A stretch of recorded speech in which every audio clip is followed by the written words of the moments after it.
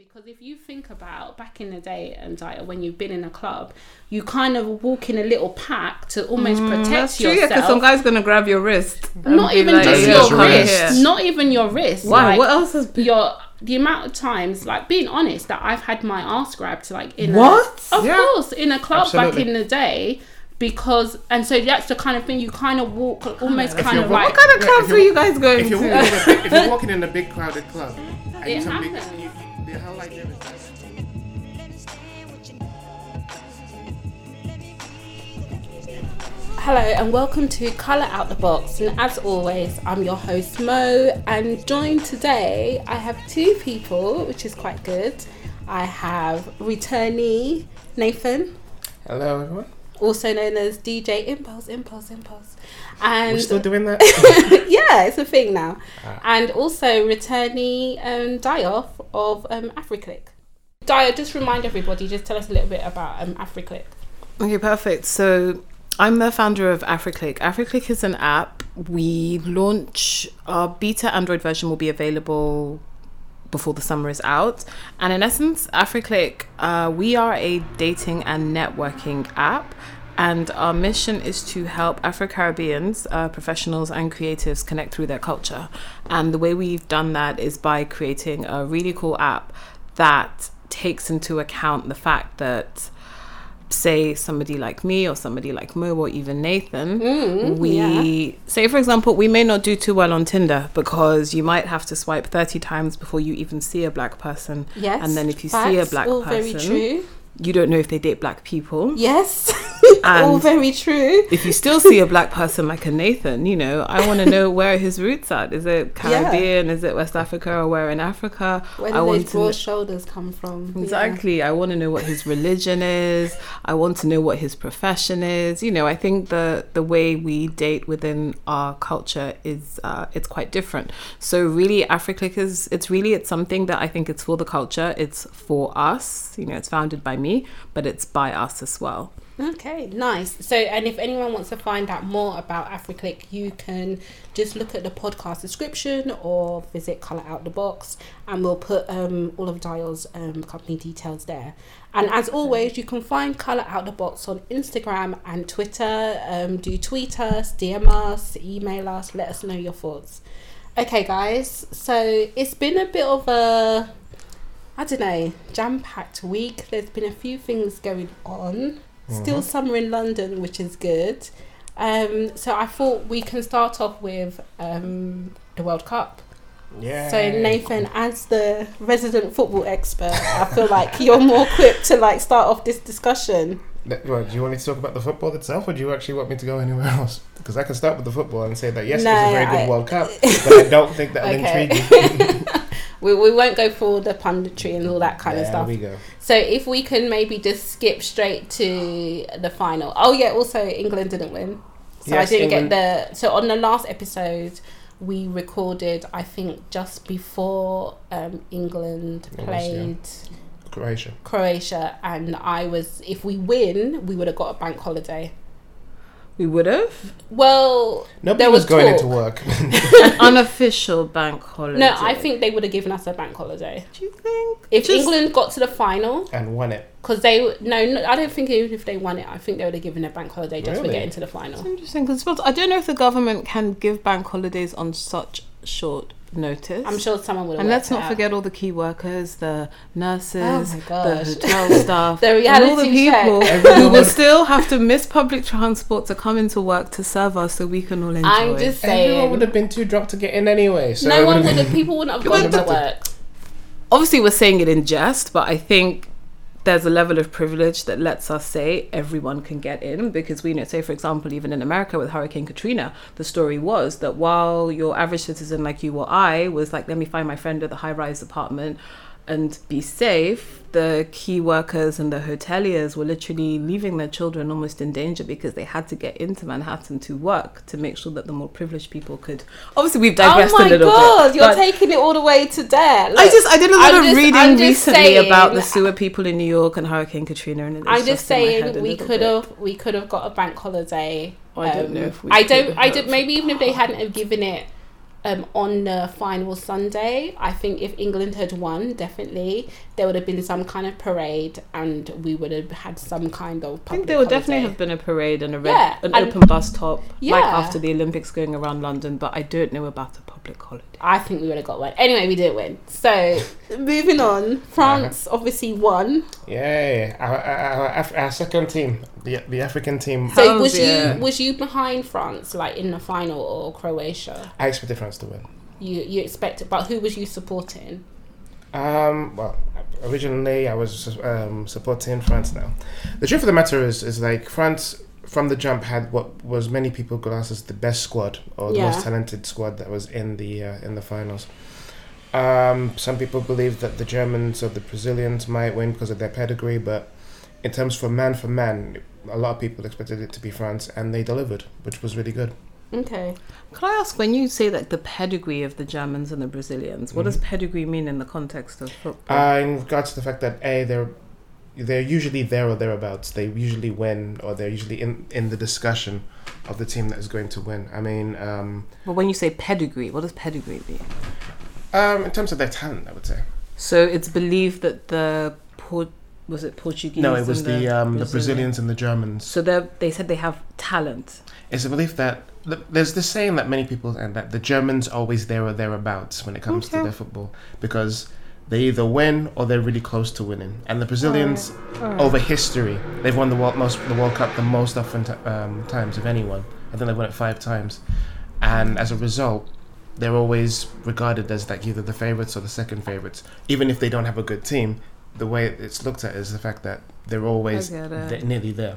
You know, in the case of England have only won it once, so now on soil. And when that's happened, you know, we can chant, it's coming home, or we won, and England being the home of football. But history states that we don't really do well. And is England globally regarded as the home of football? They invented it. Well, it could be like cricket or something. Where they invented no, but it's true. And also, to be fair, the Premiership is the richest league in the world. Soccer or so even economically is the home of football. Yeah. So anyway, I nodded off just then. So just moving on. So France have won. I was supporting France. Vive la France. So my allegiances were obviously with Nigeria from the beginning. Then obviously following Nigeria, it went to Senegal. And then following that, I was open to whoever had the most black players. And I think France, what is it, like 80% of the team is like black, and from Africa, like I'm sure there's some Nigerian heritage people in there, Cameroonian. Not really, because we weren't a French colony, but but bearing in mind the whole of West Africa genetically, the same. There's basically a few of our African neighbours are there. So Absolutely. There's Cameroon, there's and we're all the same. Cameroon, Cote d'Ivoire, in terms of genetics and the land mass. Yeah. It was the colonizers that came and cut it into strips. True. Yeah. But when you do your DNA and they say, I don't know, Ghana versus Nigeria, it's the same DNA. Oh yeah. I don't know. We're gonna get into a jollof now. From an African blend perspective, can I just say, we're all brothers and sisters. Very true. We're all together. So I was like naturally supporting France, and then obviously France won, and a lot of tweets were going around saying, "Oh my gosh, the first African team to win the World Cup," which France themselves haven't taken to kindly with that. And well, not all of France, but certain people within it. And basically, the most, I think, probably because he's quite high profile, there was P. Diddy who put out Instagram post saying congratulations to France for winning, and he put #Black Excellence. And if you read the comments, it's literally like you can just see like it's just a fight between people saying they're French. Lots of white people. Saying that they're French. Why are you trying to make it about race? And then there was Trevor Noah on his chat show saying that the players are referred to as French when something like this happens. Did he make that point? Yeah, but he said otherwise they would be referred to as African. Yeah. if it was something negative. Or immigrants. It was really just a joke. Well, a segment on his show, and he made mention of the fact that, you know, France has a big African background contingent, at least in it. At least like 80% of the entire. Alright, so on his show, Trevor Noah, what he did was he had a little segment on his show when he was congratulating France for winning the World Cup.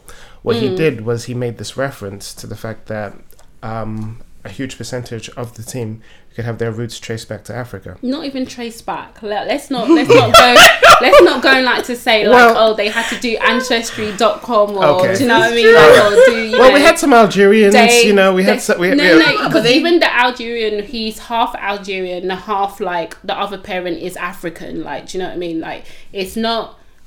There's enough melon in that to know. Yeah, it's not kind of, it wasn't a secret or whatever. No, it wasn't a secret. These are first generation immigrants. Some of them have come to the country, some of them were born in the country, the same way we are and everything, where we're either born in Nigeria or some of us are born here, but our parents were not born in the country. No, true. But he made a reference and he put down as Africa won the World Cup. They did. Yes. Did, but apparently it obviously went around. Some people weren't happy with it, but it actually got to the ear of the French ambassador to the United States. Yeah, and he wrote a letter, which originally I thought this was a joke, but it actually turned out to be all the things to be stressed about. All the things that are going on in the States for the French to say, oh, you know what, this is a problem for an ambassador to write a letter to. But I think it just shows, like, because this is an entertainment show. Trevor Noah is a comedian, and he's a whole ambassador. Has taken time. He wrote a letter to a comedian. Even if it was CNN and they got their facts wrong, exactly, like a news outlet, or if it was another politician or something like that. But he's a entertainer. But he wrote a letter to him saying that the way he put it was downplaying these people for not being like we're saying that you're not saying that they're not French, that they are French people, and if you put it in that way, you are highlighting a belief among certain people that you can only be French if you're white, which is not what he said. All he was saying was, and as he explained later on, he said, all I'm saying is, yes, they're French, but they're African. Why can we not celebrate the fact that they are both? Yeah. Exactly. And also, sidebar with the whole French situation, France is one of the few countries that still collects colonial tax from the countries that they colonized. So they still, and if they stopped collecting that money from those countries, literally France would go into a recession. So they're still taking money from places like Haiti, from Cameroon. So, and also, in terms of their immigration policies, they do have quite a history. So for me, I think it's fair to say that these guys are African. They can be French as well. The same way, like, if you think about your own identity, I would never say that I'm English. Yeah. And I think more importantly, the way France as a country treats them, they are treated as second-tier citizens. Unless they're doing something amazingly exceptional that benefits the country. In permitted fields. Exactly. And I think in France, they clearly let them maybe do sport. But do they let them do science? Do they let them do singing and entertainment? Did you see that? There was this clip that went viral that was from France where this baby or toddler was hanging from a balcony. And literally this guy, and he was described as African immigrant, climbed several floors outside of the building. Yeah, I've seen the video. And then saved the baby and everything. And then as a reward, the climbing was impressive. It was impressive. He was given citizenship. So it's like you have to almost be, I'm going to say it, the exceptional Negro. Then it's like, oh yeah, you're a good French person. You're French. But when you're even just being mediocre, you're still referred to as the African immigrant. But France have a very prominent right wing, don't they? Yeah, they do. I mean, Marie Le Pen, you know, she's one of Nigel Farage's biggest fans, so to speak, when it comes to the whole right wing going on over there. And even she's like, even before the World Cup, she was putting in stuff about how the French team, like as they refer to as Les Bleus, but she was referring to them as being the blues, which is the blues, the blacks, and the Africans is the way she was putting it. And that, you know, she has a lot of influence out there. She's not as big as some like leaders in, let's say, America, for example, but she's very prominent and her family has been very prominent in the right-wing media out there.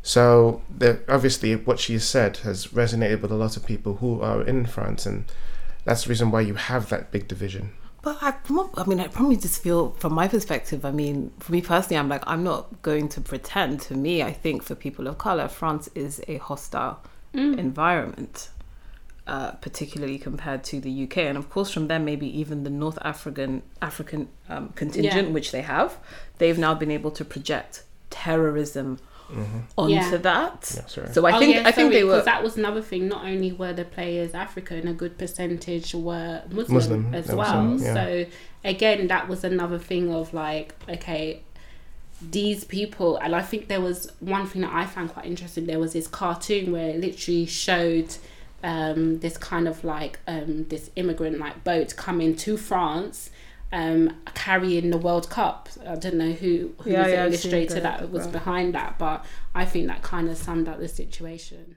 The British, you know, we've integrated people like Danny Welbeck, who's Ghanaian, and Dele Alli, who got booed like hell during the I was there at the Nigeria that's right. friendly. We did boo him. We shouted. Why was he booed? Because he's Nigerian. So it was friendly. Oh, but he was playing on the UK side. He played for England, Dele Alli, and we literally, when he came out, literally everyone was like, "Boo, traitor!" With accent. Literally, it was like that. But it was friendly booing. You know how Nigerians, we can be dramatic sometimes. So yeah. Yeah, but can I just say the England squad? I like the fact that it is quite like a mixed squad. So it's kind of like you have like people that you can see clearly are like African or from the Caribbean.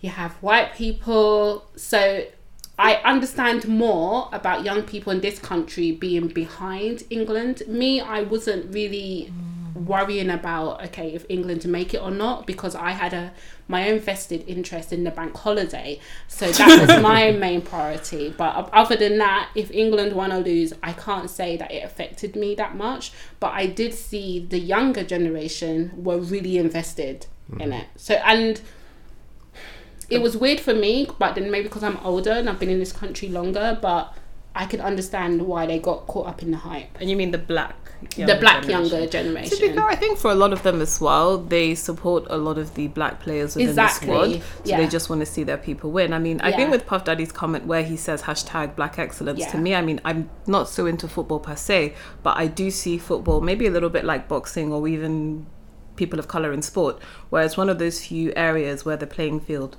is truly leveled and everyone can come and compete. So I feel like when Diddy says black excellence, I'm sorry, look, this is kind of what it's showing. If you put us on a level playing field, statistically, we are doing better.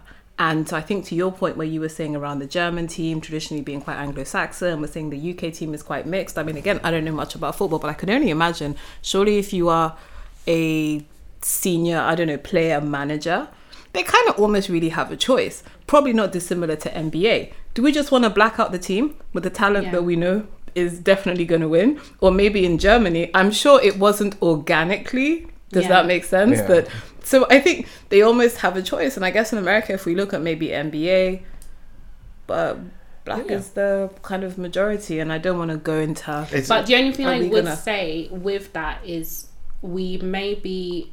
as black people will be the majority in terms of the players, but when you look at the managers in terms of black people, I'm not talking about economic structures and power. I'm not saying this advances black people as a whole. If anything, because that's the one thing that I would say is that is lacking in football, is like there's so many that are players turned managers, and how come even look someone like Gareth Southgate, who used to play for England and is now the manager of the England team, but very rare. I don't know of any black managers. There's no black managers at top level. But then again, having said that, English managers in general, there's very few at top level, and Yeah, then but you have to even go if further, and then you have to go further down to get a black guy who's a black But even if manager. you think of like the NFL and the NBA, all of those team owners are normally like white people. the team owners are always white people, Which is more of a largely white finance thing, I would say, even more than up the rank, right? Yeah, because and it's I know- typically a businessman with money that will be like, Yeah. I'm going to buy a share of.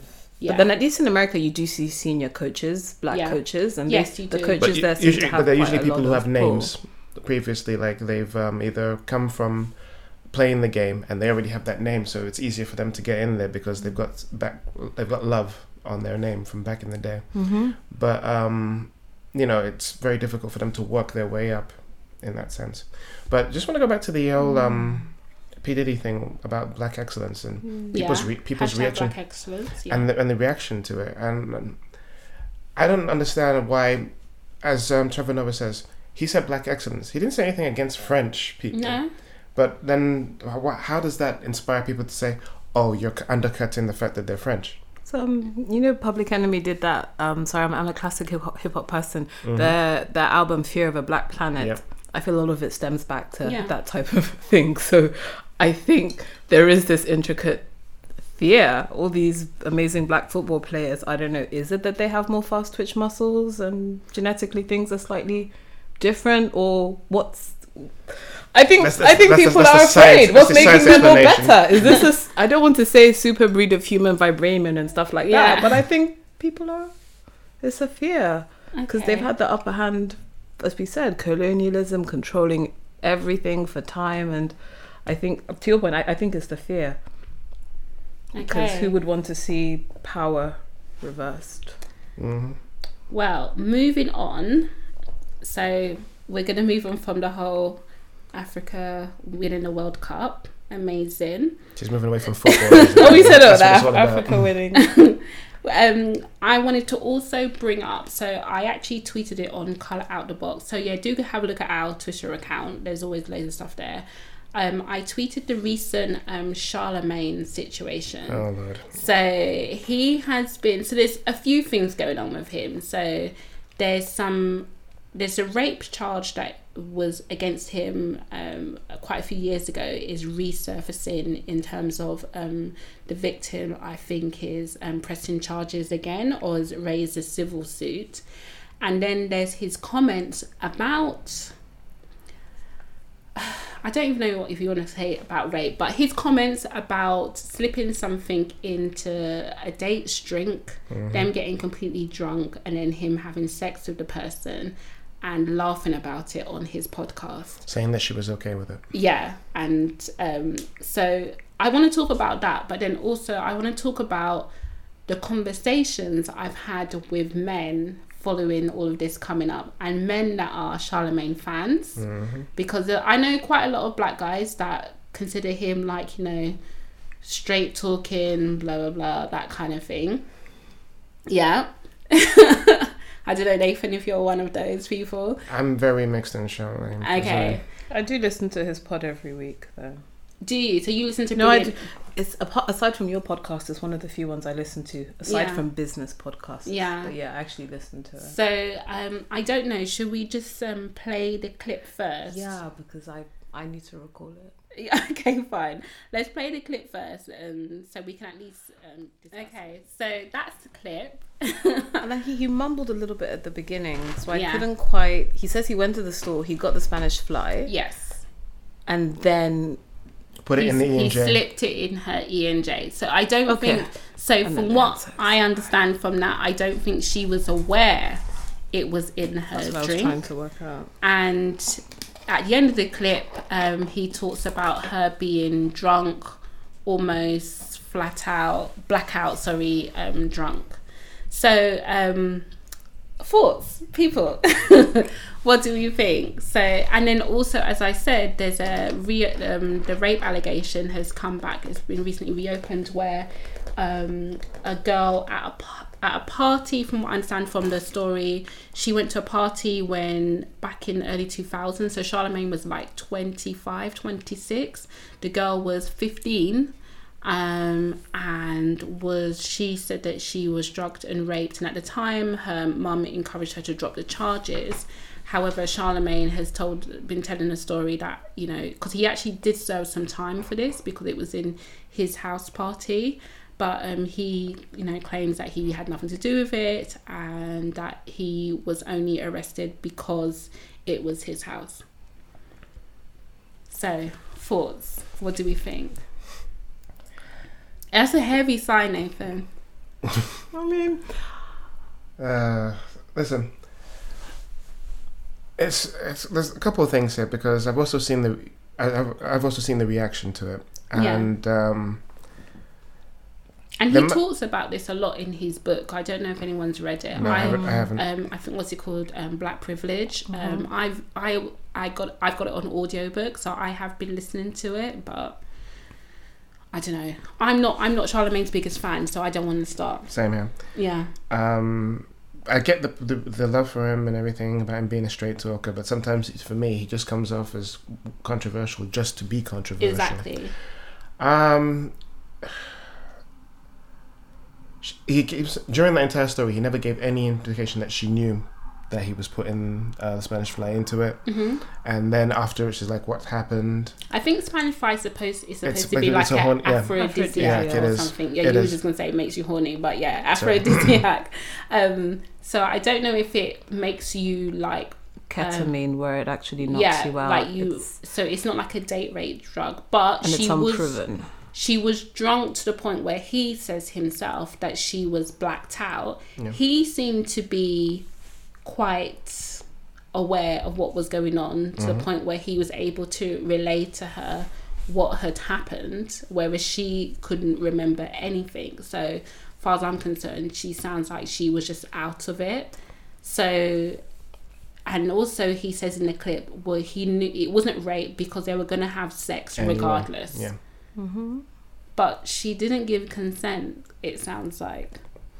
Yeah, which is what I was saying earlier on. So it sounds pretty much like, if we look at what rape is, and we did a whole episode, me and you, Nathan, where we talked about consent. Yeah. So, and we never really quite got to a conclusion. But for me, if I was hearing this from a friend of mine, I'd be very concerned that if she went through this and was telling me, like, oh, I'm not sure what happened, I'd be thinking you was raped. Yeah, just because someone says that they had intentions of sleeping with you does not mean that they don't have the chance to change their mind. Yeah, of course. You know, so as far as I'm concerned, yeah, it still falls under rape.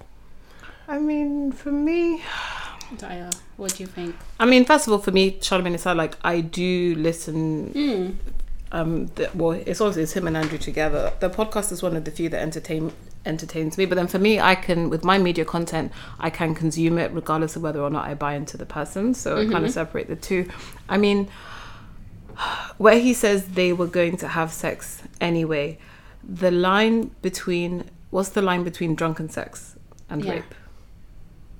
Out of interest, like, I know I've had drunken sex, but to his point of, I've been in situations where, we both know what's going down, but we might be wanting to enjoy a couple of glasses of wine, chill, the alcohol gets you to that point, you're lit, but granted, I did not give consent. We didn't say, so we are going to have sex later.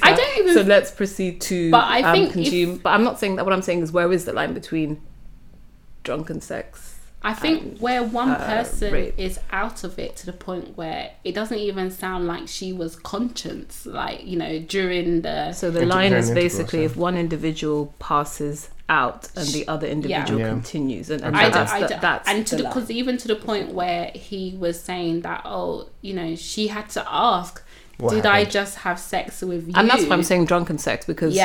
it's very normal to have. I've had conversation with friends after drunken sex. Sometimes you're like, my God, I can't even remember.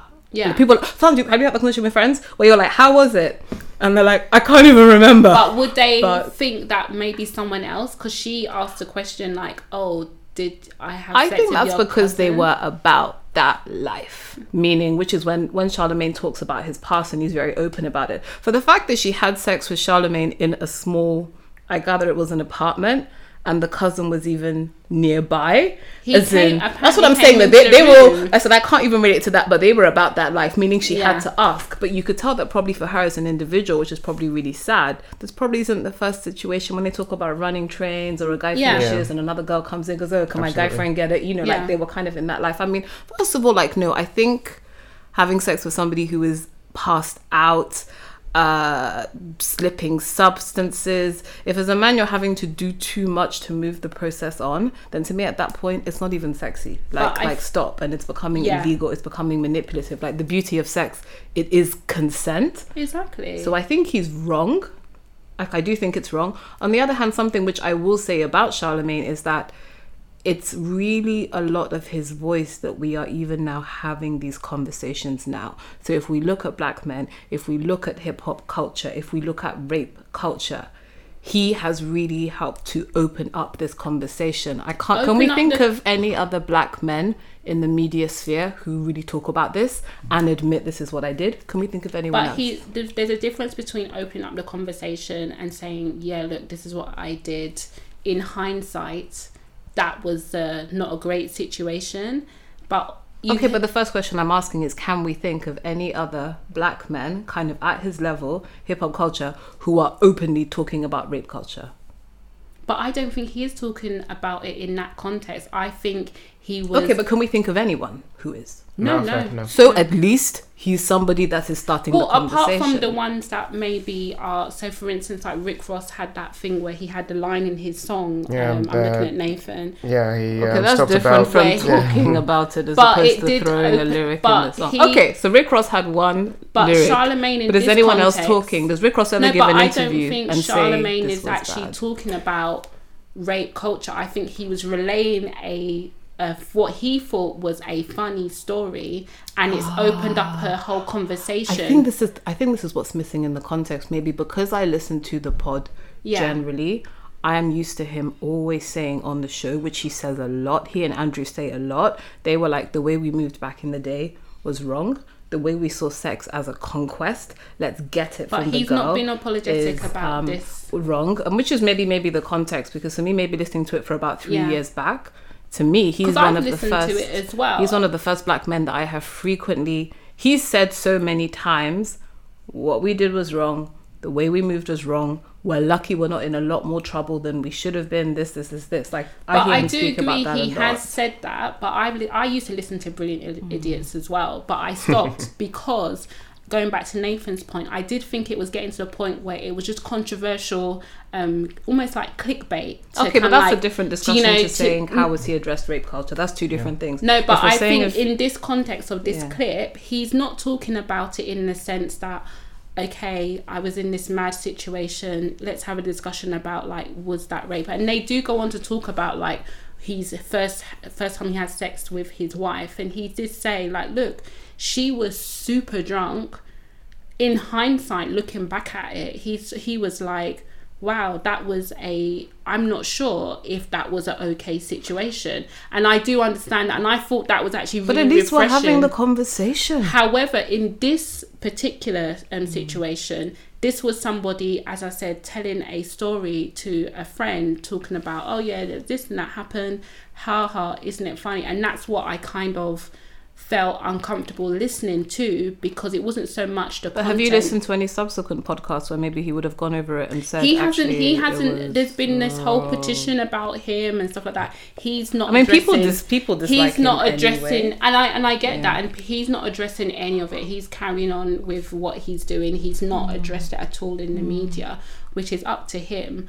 But I think, for me, I definitely agree. It's great that we're having this conversation, because as it is, I think quite a few men have been like, and as I said, when I raised it with some of my male friends, it's like, well, it's not rape because blah blah blah, and we've had a conversation and a dialogue about it. So I definitely think that's good. Does self-reflection. So yes, he didn't say this was wrong, but at least he kind of reflected and said, well, actually, I think it was more Andrew Schultz that was like actually saying, like, oh my gosh, like even if he was saying it in a jokey way, he was like, this doesn't sound too great. But I don't understand, like, if he's been recording a podcast for about 3 years And probably on at least 15 different occasions, he has unpacked the rape culture thing previously.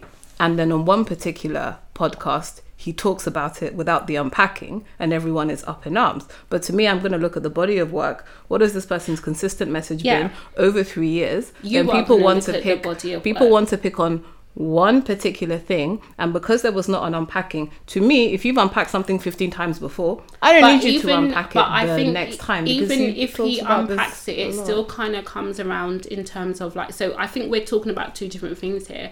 I'm more concerned about, okay, like I said, having these conversations with guys in terms of them looking at that situation and going, actually, no, I don't think that's bad, or I've been in those situations. And so we're talking now about average men, just in general, not, and just setting Charlemagne aside, and average men beginning to understand in terms of like what it is to have did you have consent, and not even like just saying did she say yes to sex. So like I said, the thing that kind of struck me that I thought was quite interesting, where he said we were gonna have sex anyway, so it can't be rape.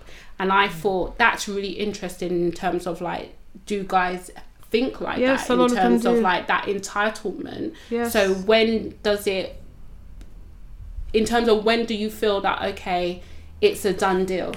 I mean, let's go back to like, okay, so we know sex education in schools is atrocious. It's only, I believe, in America now where they're actually beginning to teach about consent. And even when university starts with all of the freshers, they take them aside and they talk to them about these things. So I think definitely sex education almost needs to be more focused on that. Fathers do not talk to their sons about, nobody wants to talk about sex with their kids. Some do. Especially African fathers. Especially African. But I think even let's not be harsh on African. There's other conservative cultures as well in other sides. And to be honest, I don't even know if is your average middle class white English guy sitting down with Johnny and saying that, look, we know you love to go out and get drunk and be on the lash, but when Sarah gets too drunk, don't do this. So I think I don't even think it's even a race thing in this situation. That's what I'm saying. I think it's literally just like parents aren't having conversations about I was just saying it from a point of view, like as a joke, I've actually asked a couple of my friends, dude, how exactly did you learn about the quote unquote birds and the bees? And their response is, I didn't hear a word from my dad. I just like got it from people, like people of my age, like the slightly older guys.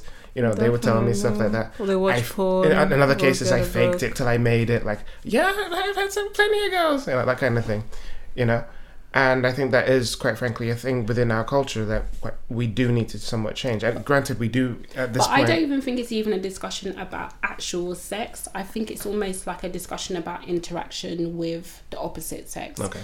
In terms of consent. Consent. Because you don't even have to go into, because, most parents do not feel comfortable, and I wouldn't feel comfortable if my parents sat me down and started going through the mechanics of sex. You don't need to be honest. Really? But do you think? I for me personally, I don't think I would have received that information. I was given birth. I mean, there was a book, because there's books that are made for parents and stuff was walked through with me personally, and I was told things like, don't put yourself in certain situations, don't let anybody do this, don't let anybody do that. That's different. Yeah. I'm talking about the actual mechanics of okay. So, like, do you know what I mean? I don't want to. Okay, that's fine. I don't think anybody wants their parents to go ahead and tell them, give them a blow by blow. I do think it's important in terms of saying, like you're saying, like if you're in this situation, or even simple things like, especially for younger children, I do think it's important if someone touches you here, this is not okay. And which, to be fair, is different, right? Exactly. You'll teach that at probably age 6 before they even know what sex is. So exactly. But then I do think there is a piece that's missing about, okay, like, if you are at a party and you are drinking, where is the line, or where do you cross the line from trying to convince someone to maybe go to the next base or step, versus trying coercing somebody into like having sex with you. And I think that's all men. I mean, I know we were talking about Africa specifically, but I definitely think that's everybody. I think that's all men. And I know there's a lot of very pro-fire feminists who do not like this because they say that it's like policing women in a way, or saying that sometimes, you know, some feminists say, why should the woman take, you know, if you start telling women don't do certain things, they say, oh, you're policing women's bodies, you're policing this. And actually it's bad that because we were talking about Charlemagne earlier, but actually I think Charlemagne and Andrew on their show, they really broke down how, I don't know, if I'm a father and I tell my daughter, it's late, it's dark, the skirt is short, maybe you shouldn't. They were breaking down that I'm doing that for love and protection. I'm not saying it is your fault if somebody comes and grabs you. But, and they use the analogy of a guy. If you're wearing like your hot gold chain and you're going into a certain neighborhood and you're looking like, are you sure you want to wear that chain if that's where you're going? They're like, I'm not saying it's your fault if somebody robs you, but I'm saying I can't account for the actions of and other I people definitely out there. believe in that. There's obviously, I think as a parent, you have to teach your daughters to protect themselves and avoid situations where they could potentially be in danger.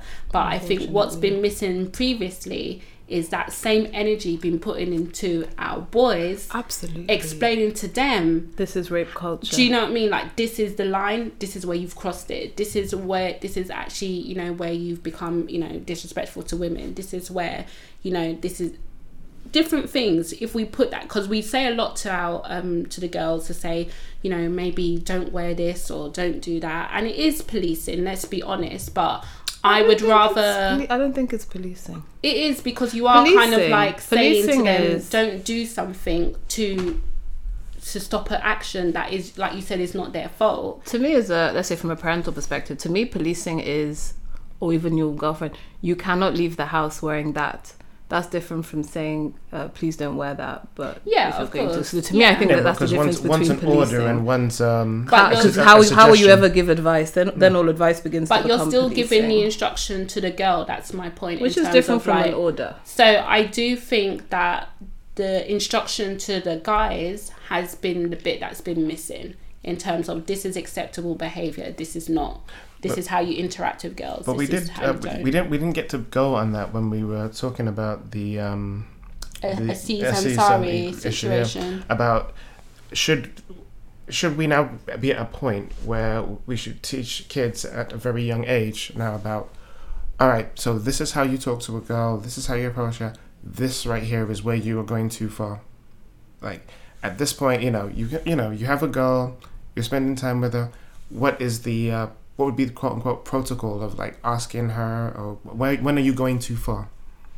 Like, have we reached a point where we need to sit down and talk to young men and say, this is right? Because in some cases, in my belief, growing up, I always thought that it was a case of what's right and what's wrong. But then somewhere along the line, it's like what I thought was right isn't as right as I thought it was. But I Could think you give an example of something you thought was right? Like, for example, growing up, guys would go over and they talk to a girl, let's say in college, and sometimes they get a little close. They'd like go over, put their arm around her shoulder and be like, "Is that girl? You want to give me your number?" Stuff like that. And even at that point, you've invaded her space. Yeah. But the fact of the matter is, so many of people from when I was growing up from college to uni did that. So you've seen that behaviour. Yeah. And then, as a younger guy, you see maybe people older to you or people that you would look up to. Yeah. And you've been like, okay, and replicated it. Yeah. Yeah. And now you're older, you're thinking, actually, some of that stuff was a bit dodgy. Yeah, some of that stuff nowadays, that wouldn't fly, because at that point, as soon as you've done that now, you've invaded her space, you've touched her without any consent whatsoever. Yeah. It's something completely different. Granted, in the 90s, and people always use the point about time and how times Rape were culture. different. Yeah. And it's an excuse. It's a very minor one, but it's an excuse. No, I think it's a legit excuse.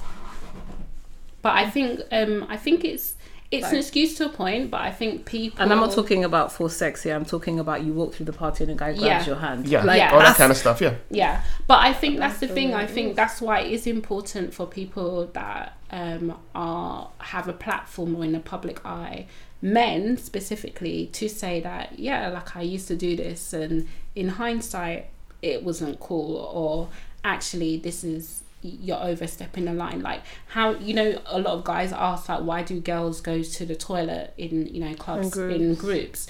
And part of that is because we want to just go in there and like chat together and like gas.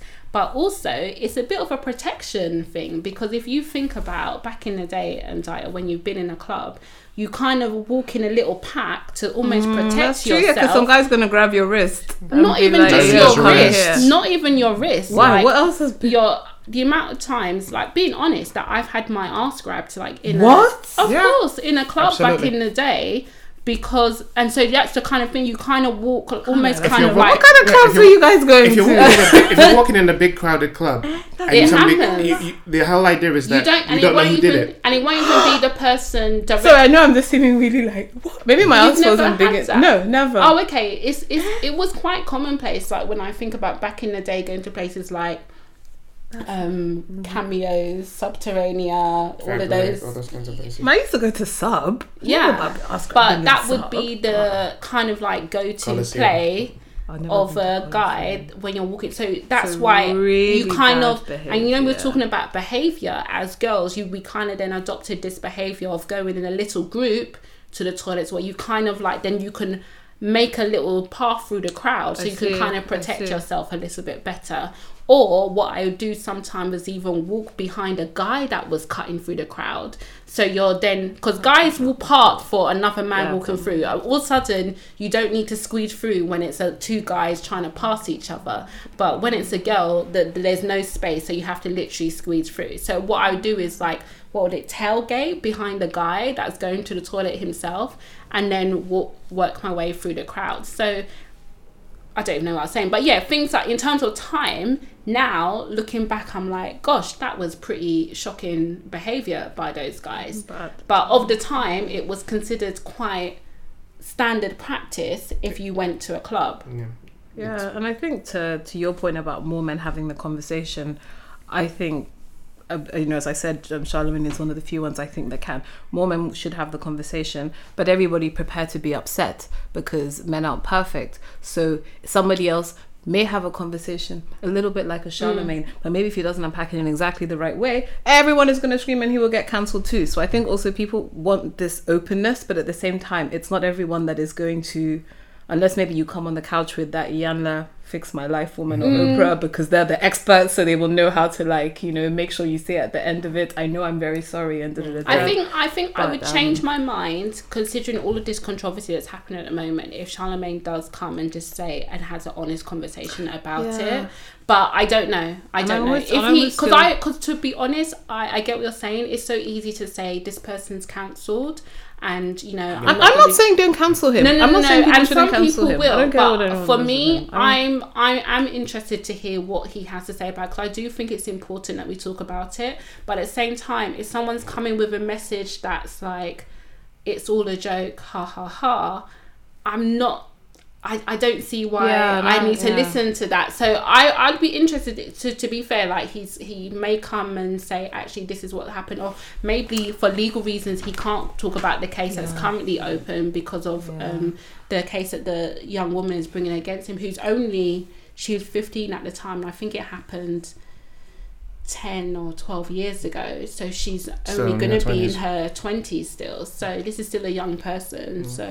But yeah, on a quick sidebar, just for record, the Rick Ross thing, he what he did was, in a lyric he said had sex with her, slipped her on Molly, had sex with her, and she didn't even know it. Oh yes, yeah. And the thing was, to take that out, isn't it? The thing about that was that he spent so much time trying to deny that it was it was a rape joke. And then it wasn't until his, I think it was a Reebok line. So we can't really say that Rick Ross is. So we can't really say that Rick Ross is somebody who is ultimately talking about rape culture. No. I'm just saying so really, it's only Charlamagne we can. I'm just saying that it started a conversation. Yeah. But it was unintentional, which is very different to a guy saying. So far, as we said, we need. But then to your point, I mean, not that there's so much about Charlamagne in his show. I don't know. I mean, with me, like, I do catch up every so often.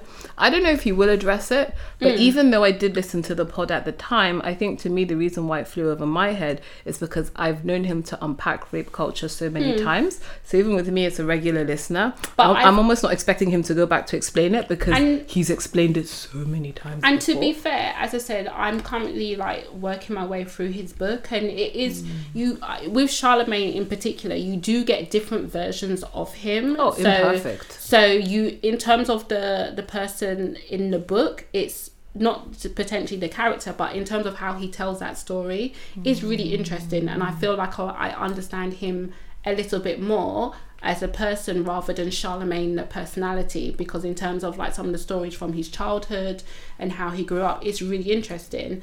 But And don't forget drug dealer, yeah, jail, Exactly. not media trained. yeah, But to be honest, all right, it's not smart for him. If you want to Yeah. do your rape culture thing, call Oprah or somebody Yeah. to sit down, rehearse everything in advance, have the lines written down, know what you're going to say, Yeah. put your But the sorries whole- at the right time. Yeah. Because that's probably what anyone should be doing. Again, the whole thing with what happened with it was that it wasn't a case, and from my point of view, I'm not simply just saying, oh, he's a rapist. My point is that... Oh, and I haven't said that I know, either. I'm not saying, but I'm just saying, because I said earlier He on... might be. I said earlier on that he that might definitely... be as well. Yeah, I said earlier on that qualifies as rape. My point is that...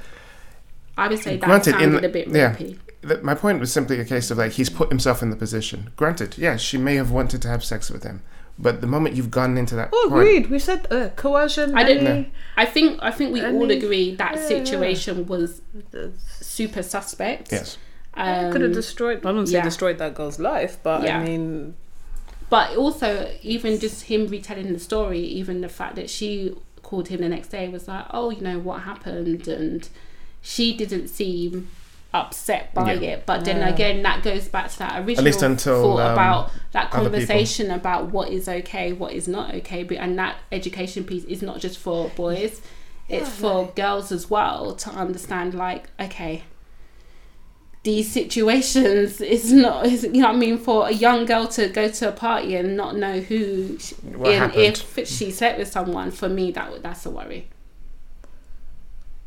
But you're saying that she's about that life. no, that's not what I said at all. What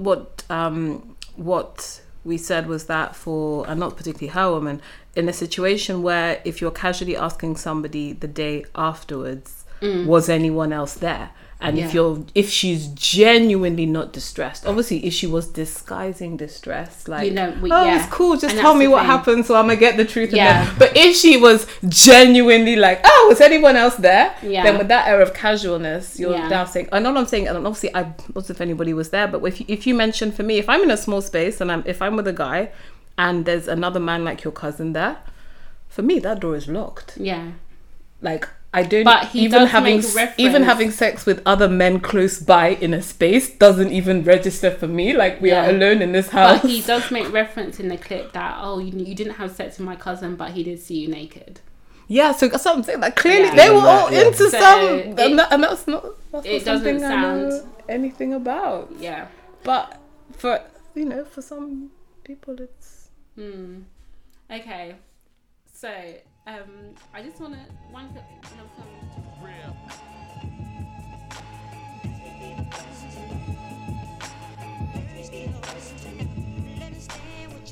Right. So one thing I actually did want to talk about was the whole recent controversy around Kylie Jenner being on the front cover of Forbes magazine as the youngest self-made billionaire. potential. Yeah, potential. So, but the title just said billionaire. It just said Which was billionaire. the clickbait. yeah, it said billionaire. If you read the article, then it goes on to, well, we're not sure she's on her path to hit $1 billion, but also these figures have not been verified by anybody independent other than people in Kylie Jenner's camp. Now, whether she's a billionaire or not, I don't think I'm too fussed about that. The thing that I actually raised as a point was the term self-made. And it was something that this website, I think it's at dictionary.com or something, also commented, and they tweeted what the meaning of self-made was, in reference to the fact that they didn't think that she's a billionaire or not a billionaire, I don't know, but in terms, it's the term self-made. So what do you guys think? So just to give some context, she's obviously Kylie Jenner. Her dad is Bruce Jenner, now Caitlyn Jenner. Her mum, Kris Kardashian Jenner. She comes from the whole Kardashian family machine she's got behind her.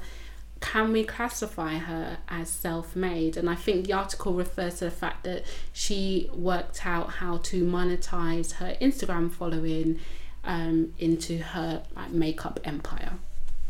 Okay, without completely crapping on her work, because I'm not going to say she hasn't worked for a position, you can't exactly be classified as self-made when you have a 200 million potential earned family behind you, because immediately you have all those connections that they have. All those you have a greater head start than anyone who started on the ground floor. Yeah. So the whole self-made thing, I completely agree with everyone who's gone at it, because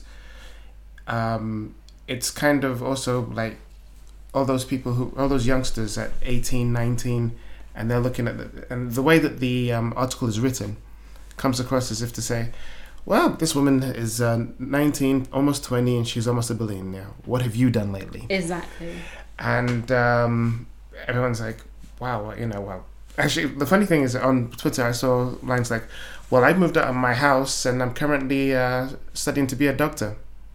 So I think I'm doing quite fine, really. I don't know, I think, and it was in Forbes, which is, let's be honest. I think I actually tweeted Forbes. Not like they're gonna reply me, but I do think it was clickbait to get us to read the article, to get people to buy the magazine, because it has created publicity, controversy around the whole subject. So I think they knew this is what it was going to cause, and they were very purposeful with the wording that they chose. For me, I think it just sends a bad message to young people in general, in terms of, like, as you were saying, Nathan, what are you guys doing? Kylie Jenner, she's not even 21 and she's on her way to being a billionaire. But it doesn't quite tell the whole story, where, yeah, she leveraged her Instagram following and she was able to monetize it. But that following came from being on a hit TV show, for having a big sister that's Kim Kardashian, who basically shot to fame through having a sex tape. All of these things.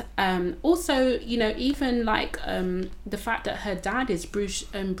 Bruce Jenner wasn't exactly poor. He's an Olympic gold medalist. Olympic gold medalist. At the time, he was a very big celebrity in the States. So these are not things that the average person who's trying to, like, okay, you know what, got dreams of having like a makeup line or doing things like that, is going to be able to have access to. And like you said, access to things, not just money, but the fact that her mum is Kris, she has celebrity connections in Hollywood and connections with other celebrities, and the fact that Kris even lent her the money to start her business empire.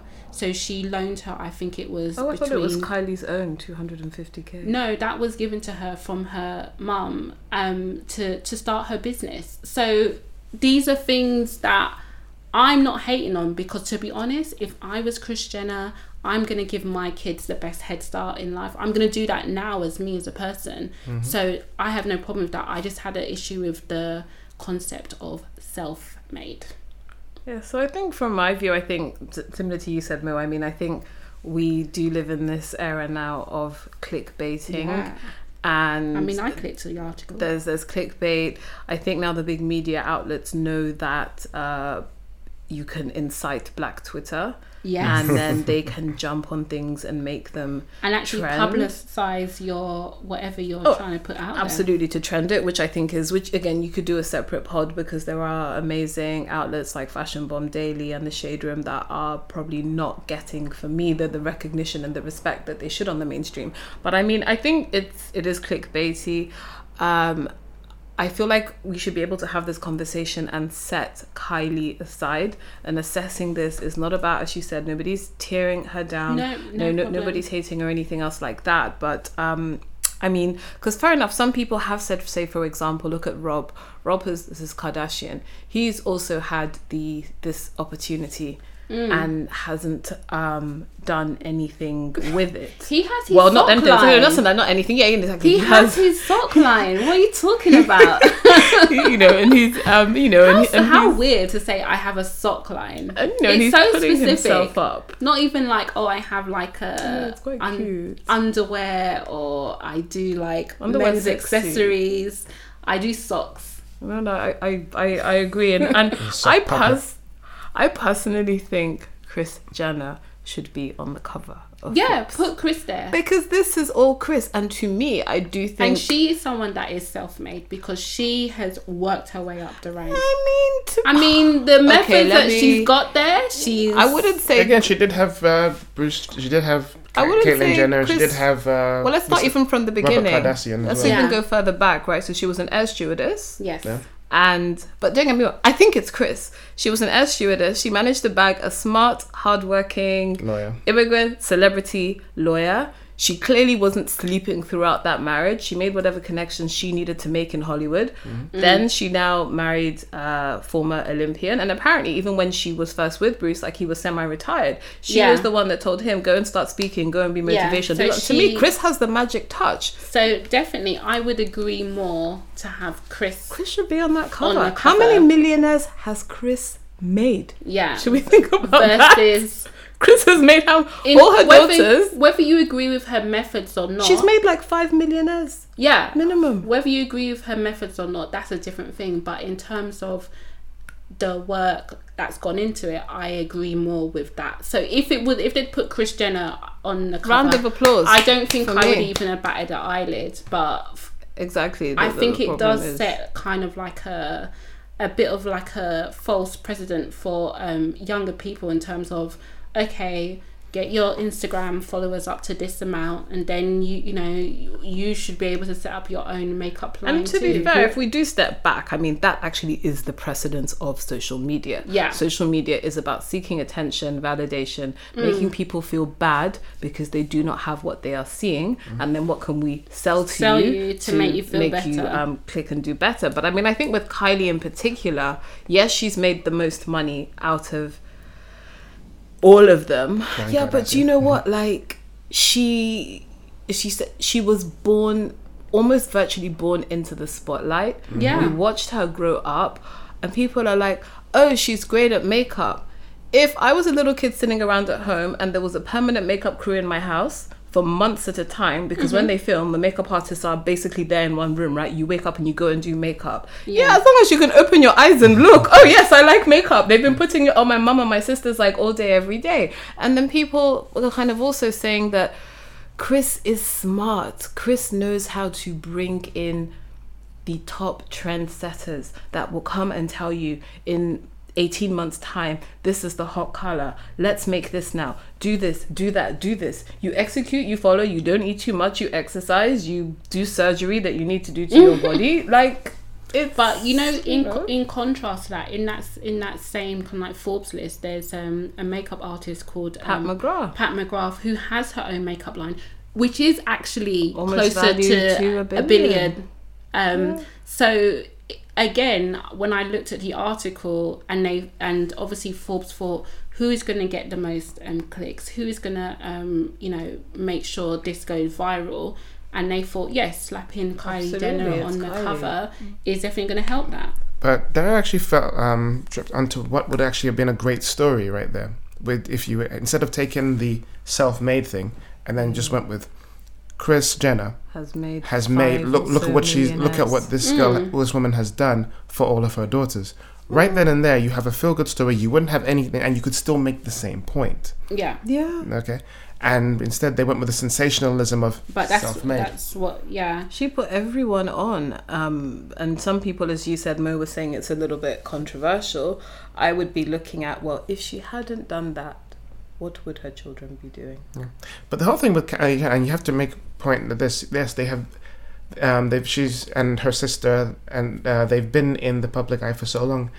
I mean, I didn't, as I said to Mo, I've never watched a full Kardashian's episode. Lies. But whatever.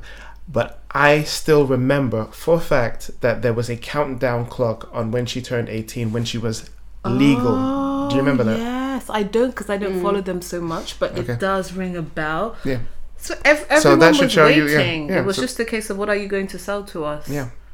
It's like Rihanna's makeup line blew up as well, but there's a point sometimes where you are so famous, there is very little you could sell that people would not buy. Yeah.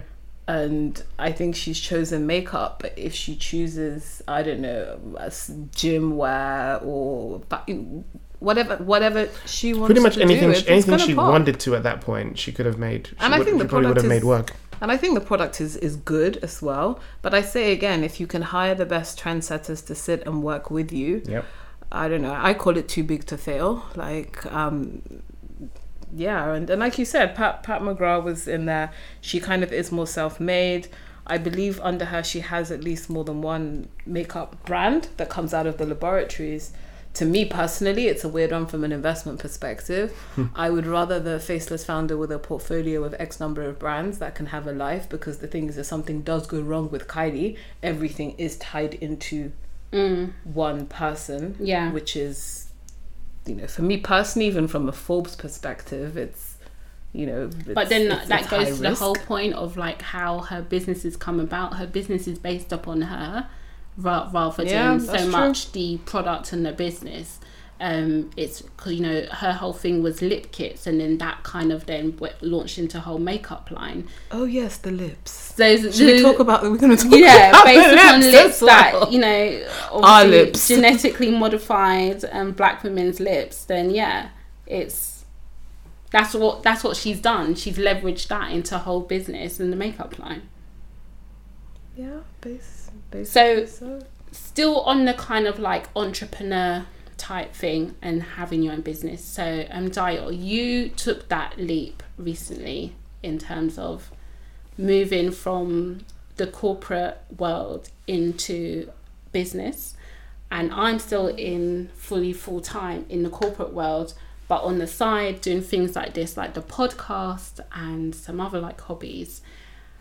I want to talk about, how do you decide to like, okay, I'm going to make that leap? I know. I think for me decide to make that leap. I mean, for me personally, I did put in several years IT management consulting in the city, and the point where I decided I wanted to start AfriClick, I did make sure that I had learned almost as much as I felt I could learn, like sort of extracted the maximum value from my opportunities in the city, and learning about finance and learning about technology and management and people. And for me, really, I think that was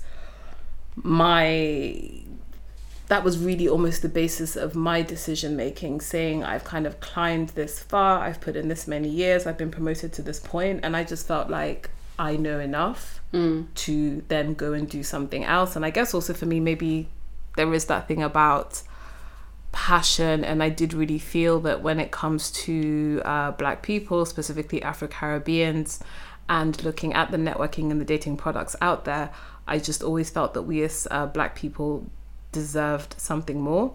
And I was always very tired of having substandard products for Black people. So whether that's, for example, our hair products that are full of parabens and things that aren't great, and I'd always be like, why is it that when it's made for us, it wouldn't be as good? Literally poisoning us. Yeah. So in creating AfriClick, I did really want to create a networking and dating app that could sit on the shelf alongside the bigger brands like the Tinders and the Bumbles, but being known that this isn't a compromise for us. But what was the moment that you thought, you know what, I'm gonna take that step? Because I think about, there's loads, I have so many ideas and things that I want to do, but what do they call it? The fear.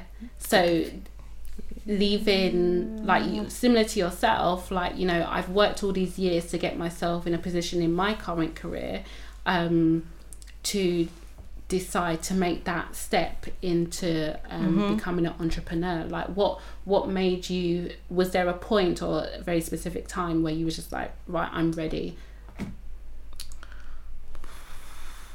I think, I mean, I guess.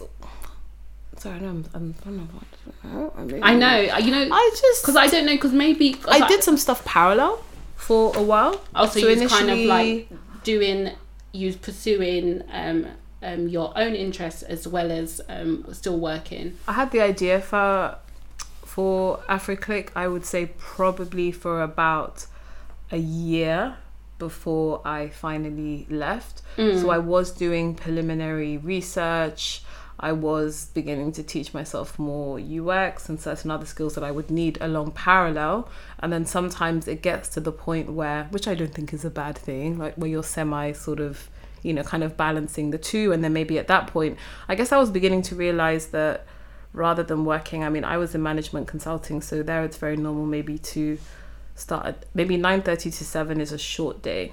Oh, okay. Then your average day is maybe more 9:30 till, I don't know, 8:30, and then traveling a lot for work. So I think I just naturally found myself in a position where I was leaving work more on time or earlier because I wanted to. You was making that conscious effort to have some time for yourself and keep the energy. Yeah. And then maybe it was also the stage when I began to realize how much value my company was getting out of me, and how my peak. You know, everyone has their peak brain power hours, right? So even if your working day is 7.5 days, if we're honest with ourselves, we probably have like 4 really fire hours. Yeah. I've seen it enough in that day. Mine is about 3:00 in the afternoon. Is that the dip after lunch? Productivity. that's when I'm just like, really, I'm like surfing the internet. I'm adding to my wish list on Amazon. But I look busy, you know, maybe to your team, right? Yeah. Maybe I'm in like, you know, I'm on the internal chat talking to somebody about where to go for lunch tomorrow. But I get what you mean. Like, no one works consistently for like 8 hours a day, like at peak. Like no one does. Exactly. It's not possible. So I just began to get to the point where I realized that I'm giving my best brain power, my best years, my best everything to building for somebody else, and I just knew I could build for myself. So that was really the decision for me. And to be fair, like I also knew myself. I always said, look, that I want to at least be at like a senior manager grade, and to an extent maybe just also a little bit of, you know, just doing, and I don't want to say the same thing because actually as a consultant, no day was ever different. But I just remembered when I first started my career, I used to have a thing in my head, which was when I start getting 6 figures, that's what I want to hit. Once it's 6 figures, once it's 6, that's the thing that was in my head for like years and years and years and years and years. And then I realized I was just in a cycle where it was like you were working to get the money. But, you know, I'm not going to lie, I used to go on minimum 5 to 6 holidays a year. Nice. I used to go to New York, we used to go to Miami, like Dubai, everywhere. But then I kind of realized eventually, like, the reason why I'm going on so many holidays is because I need a break from my job. So I'm working really hard to get money, then I'm spending quite a bit of that money because I need the relaxation. So you're in this infinite loop. But absolutely from the job. And then now that I've been focusing on AfriClick, like I've not left the country this year, and it feels fine because I'm really dedicated to putting something out. I do think like with the whole owning your own business has become what I've said in the past, the new trend. Yeah, like like back in the day, it was like, you know, your parents are like, you know, you want to be a doctor, a lawyer, or engineer. Or working in IT. Yeah. I feel like now the pressure is like, you know, big Kylie. It's not enough to say, oh, you know, like I'm a management consultant. Or you think it's not enough? No, I don't think it is, because I think about how I've been feeling recently, where I'm like, I'll say what I do for a living. Everyone's, oh, that's great, and then I'll ask someone else, and they're like, oh, I was at a networking event and the person said, oh, I'm a HR professional, but also I have my skincare range on the side, hustle. You know, or also I'm pursuing this, and I was a bit like, side hustle. I'm just you know, I'm not going to say my job title, but I'm just this. So it was kind of, I was kind of thinking, oh, I'm not doing enough. I should be doing more. But then I also do think it's kind of sometimes saying that not everybody is going to be an entrepreneur or have their own business, because if that was the case, who would work for anybody?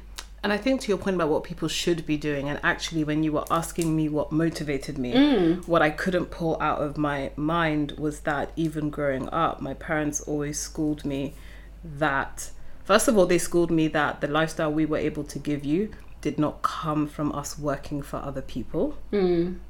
And we want you to go and work and have a good career, but they let it be known, we're only expecting you to do this your career and make money for somebody else for so long, and we expect you to leave and build something big. So actually, to be fair, that was always in the back of my mind too, but because it's from childhood, it took a while to pull that out. But that's what I'm saying, like there's almost kind of like, whereas some parents will tell you stay in the job throughout. No, but it's almost, so that's what I'm saying, I'm feeling that kind of, to have a career is not enough. Like you're working for somebody else. When depending on what you want. If you want financial freedom, or not. But then I know people that have their own businesses, and like you were saying, I don't feel they have more financial freedom. 9 out of 10 small businesses fail. Than me. I feel quite the opposite, to be honest. Yeah. I'm like you, like similar to you. I'm not the one that's like, yeah, let's go on holiday, let's do this, let's do that, and they're like, well, no, I can't. So, but I do think, especially maybe it is this whole social media age, that whole thing of like, you know. There was a recent tweet where I think he's a DJ or music producer or something, called Daps. He tweeted that it's so cute when I see 18 to 24-year-olds talking about what they'll have and what they would have accomplished by age 30. And then he put laugh my ass off, okay, and then the sips tea kind of like cartoon emoji. And that went viral. Yeah, it did go viral. I actually responded to that tweet. I didn't know it was going to go viral. I just saw it on my timeline and I just responded. And quite a few people retweeted my tweet. And I said, I wish I could talk to my 20-something self to explain and pre-warn she won't have it all at 30. In fact, she'll be still trying to work out this so-called adult life. And someone in my 30s now, I do think that, because especially when I look at these 20-somethings that, like I'm going to launch my own fashion line and I'm going to do this and I'm an influencer and I'm this and I'm that. And you do kind of think like, oh gosh, like everyone's doing something. Should I be doing something? But then is it okay to say, you know what, I'm actually happy in my 9-to-5 job. I've got a great job. It's interesting. I make money that I'm comfortable with. Is this okay? Happiness is subjective though, isn't it? Yeah. I mean, you know, just because you're out there, you could be earning a certain amount of money, but for some people, that's not enough. But I don't even think it's the money thing. I think it's more of a case of, it's this, like, I think you alluded to it, Dio. It's almost like a trend to say, yes, I have my own business or businesses, so I'm doing pride. this. And also this thing of like, yeah, you're great, you've got a great job and everything, but you're making money for someone else. Mm-hmm. So it's almost kind of like frowned upon, like, well, you haven't really made it because, you know, you're making money you're making really someone else rich. Because you're not the boss. Yeah, because you're not. But I always say, everybody can't have their own business. It literally doesn't work. Okay, there's this thing, there's this analogy used in fighting, and they say not everybody can be champion. No. Okay. There have been several, to continue the analogy, there have been several great fighters. There have been several great boxers, but not all of them were champions. Some of them were regarded as legends. Some of them are great as people who got people off of their seats and made them want to spend money. Trainers but they never made it to that point. For some people, that's great. They were never, but they are respected, they are loved, blah, blah, blah. And then you've got the people who are champions, but yeah, they were champion, but not a lot of people like them, but they've got that status. I think the same thing applies in terms of life. Like, there's always going to be some people who are going to be bosses, right? However they got there.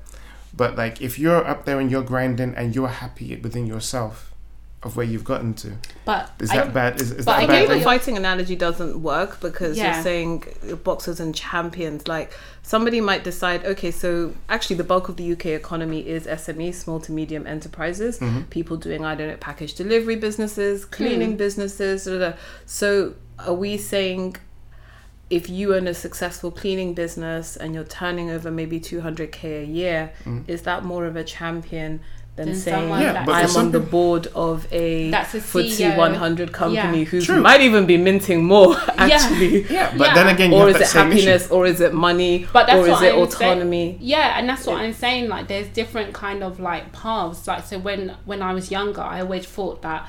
I don't think I ever really thought about owning my own business. I kind of thought more about like, it'd be great if I was, like a head of a department, or I, became a senior manager, or one day I'm a CEO of a company. Whereas now, I do think there's a lot of talk about, but I remember Steph London tweeted like maybe a couple of years ago. I always say London because of the hyphen.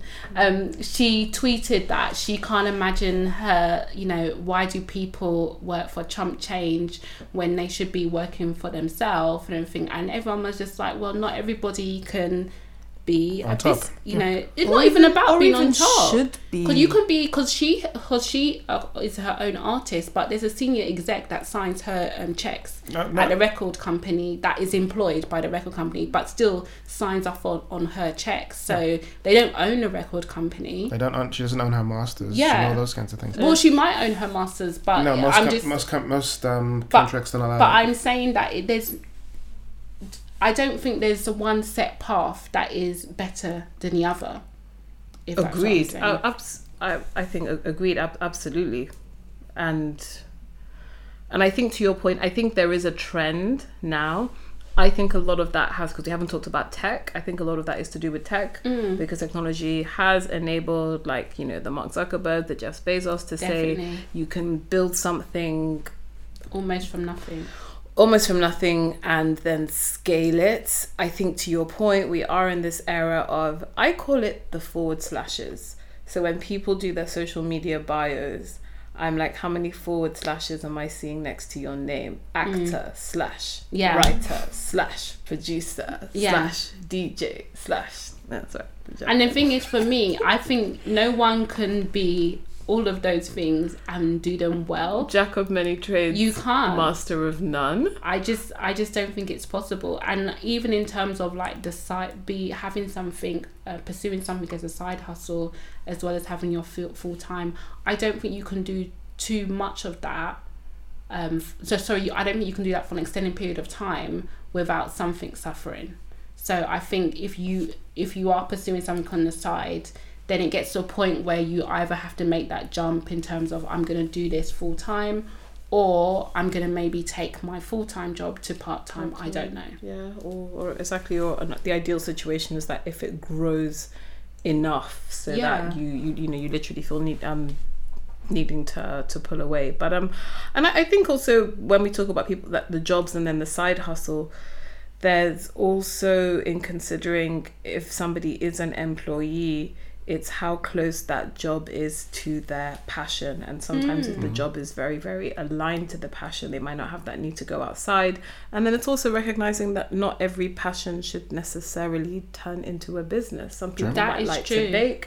Restaurants fail at a massively high rate. By someone just really good at like cooking or baking, and they've decided, I know, I'll open up a whole facility, and it hasn't, and no business acumen or anything like that, and it doesn't work. And then, like we said, in terms of working for other people, we need the accountants and the lawyers and people like that to even help people's businesses be in order. But I think definitely the great thing about the internet and the enablings, like we were saying, to do an Etsy shop or to start kind of manufacturing, I think the barriers to entry are lower, which is fantastic. And I think that's a really good thing. Even the fact that you can promote your small business through social media and get to thousands of people far easier than it was a few years ago. Because can you imagine like trying to reach that many people through like print media or TV or radio? And do we have any thoughts about, because obviously we're on this topic,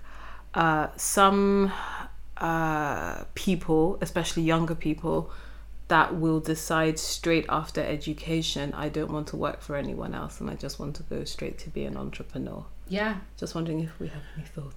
I think it's a mistake, because I think I've always thought it was. I mean, The way I see it, like, you have to build. You have to build. You have to learn to crawl before you can walk. I think it's a simple case of. I can understand the reason, the drive to immediately want to go in and try and build up your own thing immediately, but I think that you've got to start. I think you need to know people in a business sense first before you go into it.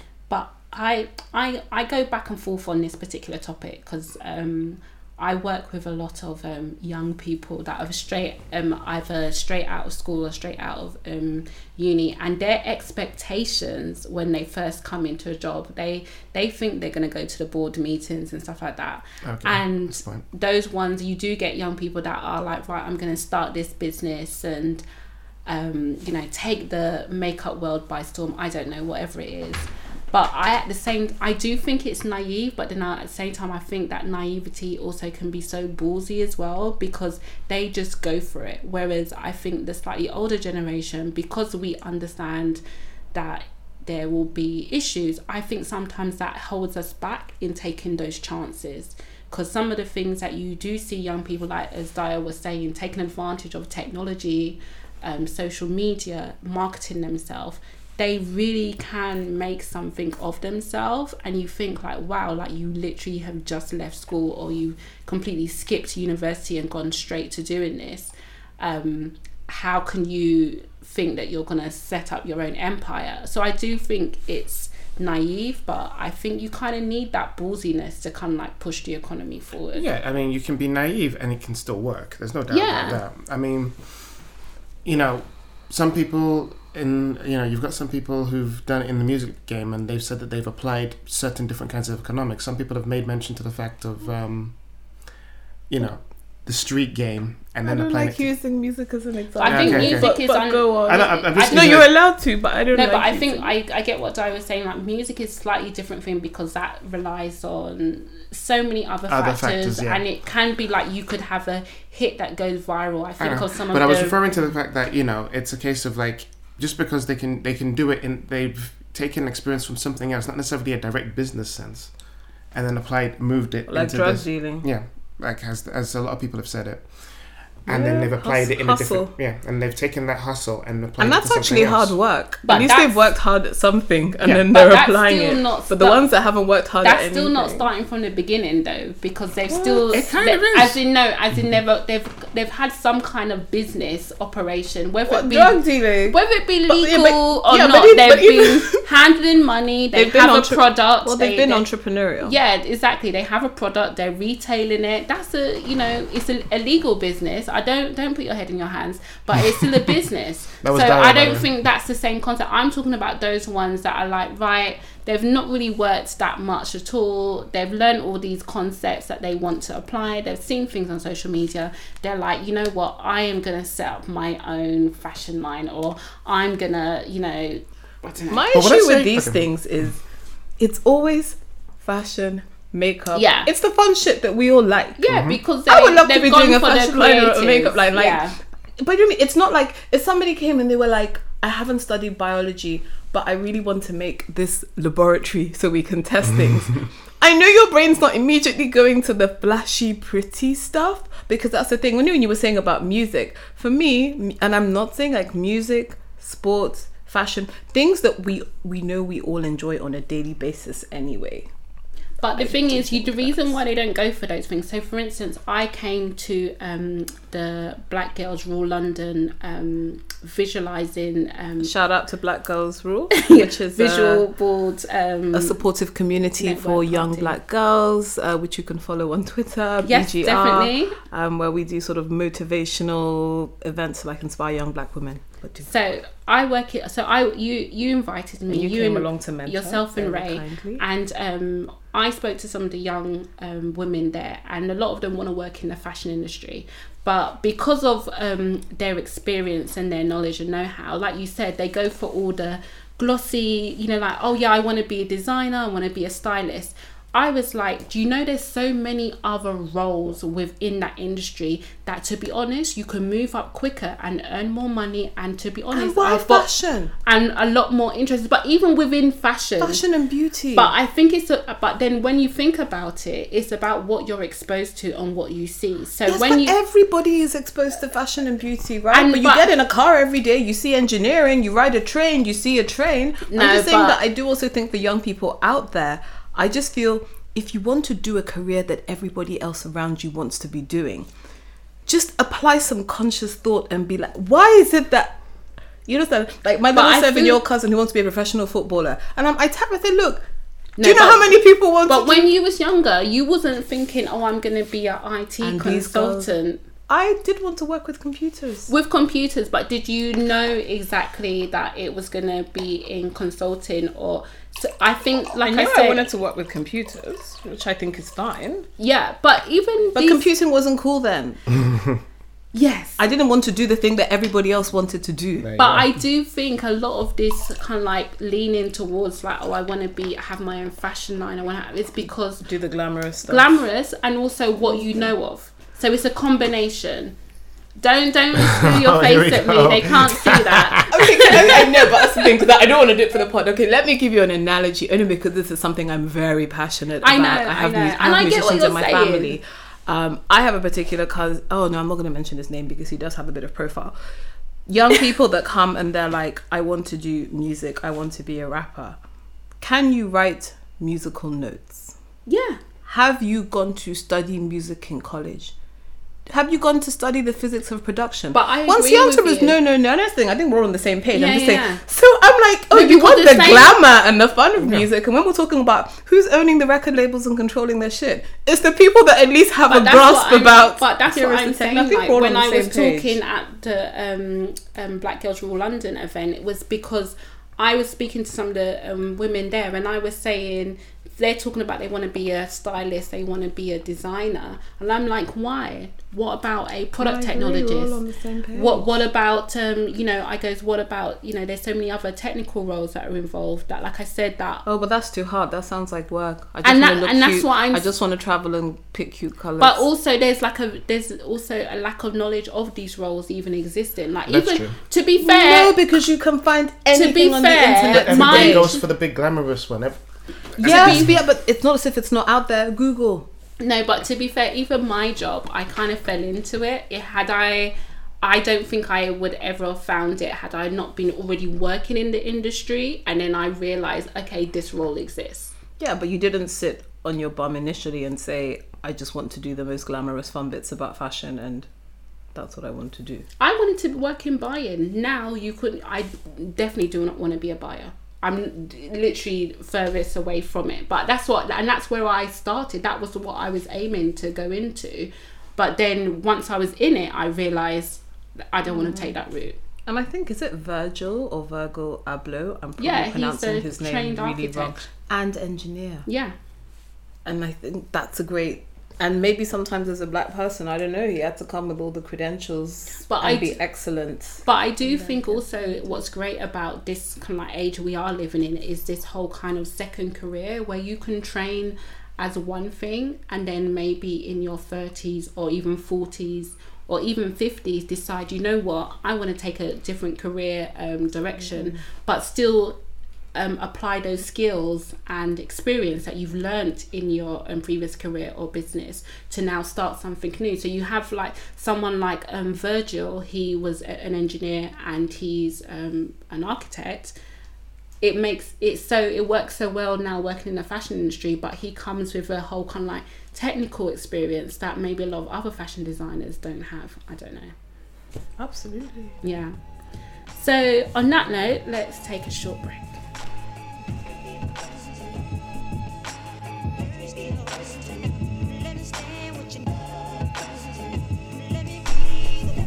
Hello and welcome back to Colour Out the Box podcast, and as always I'm Mo and Dio, Nathan. Now we're going to talk about highlight of the week, and highlight of the week is where we shine a spotlight on something amazing that's happened in the past or something that we want to kind of like bring to the attention of the listeners. So Okay, great. So The highlight of my week was actually to do with AfriClick, where we were featured on a panel at the Europa Awards. Okay, what's so that? The Europas are pretty much, I would say, Europe's biggest tech awards ceremony. Oh, nice. So I don't want to, I wouldn't try and find popular, cultures, but I don't know, like a BET or an Emmy type thing, but it's the Europas. And basically the tech BETs, yeah. No, I was trying to say Emmy, mainstream. Emmys, okay. The Source Awards? The Source Awards. I don't know. The Europas is a mainstream platform, so it's not culturally specific. It's not black, it's only one in tech. So it's backed by TechCrunch, which is like what Times is to business, TechCrunch is to tech. Is the best way to kind of like explain it. It's like a tech news portal. So I was on it was a panel it was actually all about dating apps and the dating apocalypse. And the panel was about #MeToo and how that's altered kind of dating apps and how they behave. I feel like you need to come back and talk us through that in terms of some of those discussions, because I mean, without spoiling it, like, do you feel like the Me Too movement has influenced dating behaviours and interactions with dating apps? Yes, I think it's a interesting because I believe it's a culturally specific sort of question, and because say on the panel, which I think why I was so excited to be on the panel, there was a lady called Hermione Way, who is ex-Tinder.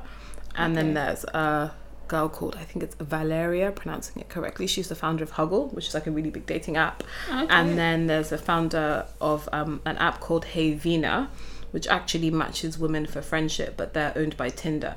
So basically, in terms of like tech parent companies on the panel, there was Tinder, there was Badoo, who were represented, which are pretty much in the world like they're like the biggest companies. And then there was AfriClick. So, yeah, of course, in amongst them, as they should be. So for me, yes, exactly. So it was really, well, at least for me personally, and I think for the kind of the brand as well, because even when we were having the conversation about dating, I was able to speak to things from a cultural perspective, which wouldn't have been represented at all. And I was getting quite a few tweets from like even Indian people in the audience saying, yeah, we absolutely get it, that type of thing. So yeah, that personally was the highlight of my week. I mean, it was an amazing, shout out to Mike Butcher, who heads up the Europa Awards, for even taking a chance and having AfriClick, because we are early stage. As I said, our beta will be out in the next couple of months, whereas we were able to be on the panel alongside like some very other established dating apps and kind of represent. So that was definitely the highlight of my week. Nice. And as I said, we'll put all details about AfriClick in our podcast description. Nathan? My highlight of the week is probably not a well-known one, but somewhat political. Whoopi Goldberg. This week on The View, bitch-slapping Judge Jeanine Pirro was hilarious. Physically? No. I was going to say, I'm sure you'd have heard about that. No, it was verbally. Jeanine Pirro is a conservative talk show host on Fox News and whole grain Trump supporter. And she came onto The View and tried to own the place, quite frankly. The View, for those of you who don't know what The View is, and for once we're actually going to talk to the British contingent. Yeah.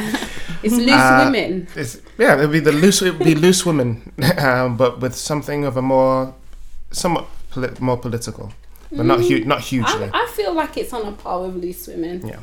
Well, I've never. How does it actually work with loose women? I think it's on a par. All right, so we'll go with loose. We'll go with a more glamorous loose woman. Yeah. Okay. So Jeanine Pirro came on and she tried to more or less shout down the entire panel on there, and I mean, I'm in two minds about Whoopi Goldberg sometimes. Oh, absolutely. But I was actually going to start with I haven't actually done a big Whoopi Goldberg thing in a long time, but I think that while she's been on The View, she's actually been pretty interesting. Yeah. I think she's found, she's not really acting now anymore, is she? No, but I think in some of the things that she has said on The View, I don't know that I always support her views No, well, you're not always going to support. No. But so what I thought, that's what I meant by I'm in two minds about her. Just but I can't always back what she's saying. Agreed. But like I said, it was pretty good to see. I think Geneva is somebody who really needs to be taken down a peg, because she's, you know, when she's in her safe space on Fox News, she's usually the bully and everything like that. And then when she was put in a completely different situation, people gave it back to her, and then she was complaining about how she got bullied and she was abused on the show because they didn't allow her to speak at her points. Okay, I'll have a look at that. Okay, so we've come to the end of the podcast. Thank you so much, Nathan Dyer, for joining me today. As always, you can find I was going to say AfriClick. Look at me. I'm free promo. We can put that in. It's look at me. We'll put that in before. You can find us at www.africlick.com. You see, it's gone into my mind. AFRICLICK. We are at africlick.com. We are also at AfriClick on Instagram and Twitter. You can follow us, and we do give daily dating and networking motivational, so we're actually a useful account to follow you, because we will sort of remind you every day about how to date with dignity. Yeah, and you post some good, interesting questions as well. Some that get quite a few Instagram comments and discussions in the comment section. So yeah, definitely check that out. Yeah, and get us some t-shirts. And as always, you can find Colour Out the Box on Instagram and Twitter. Do tweet us. We always reply. We love talking to everybody. Let us know where you're listening from as well, because it'll be good to know. And if you have any questions, do drop us an email or a DM as well. Slide into the DMs. Our DMs are open and welcome. So, until next time, bye. Take care.